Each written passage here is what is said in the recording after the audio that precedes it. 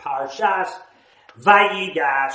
I want to share an Oznaim L'Torah. Yes, it will sound just like the Oznaim L'Torah that we shared for Parshas Vayeshev. You can refer back to that. I apologize if it sounds like I'm harping on a theme, but I guess that's what happens when we live in Yerushalayim for a while.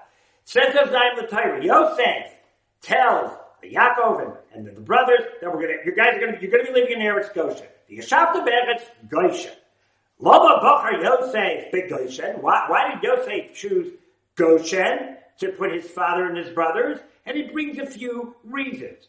One reason is that Eretz Goshen is close to Eretz Canaan. On one hand, I can take care of everybody in Eretz Goshen because I can get there.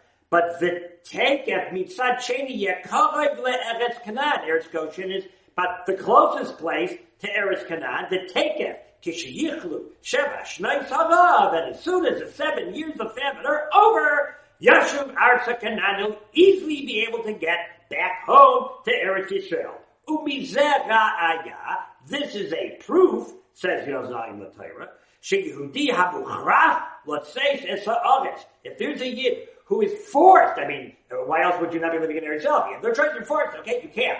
You can't live in Eretz Yisrael. To die, if the best thing is to go to a Medina Smucha, a country which is close by, Kedei sheyuchal loshuv habaisa bekalut, so that he can go back home easily. Gotta live in Chutz La'aretz, gotta live in Chutz La'aretz. But make sure where you are, or how you're living there, or your mindset, or everything about your stay there is with the understanding that I just want to do everything I can so that as soon as I can get to Eretz Yisrael, it'll be as easy as possible. Have a very wonderful Shabbos from Yerushalayim. Looking for more shiurim? RabbiYFeigenbaum.com. Comments or questions? Just email me, RabbiYFeigenbaum@gmail.com. Thank you.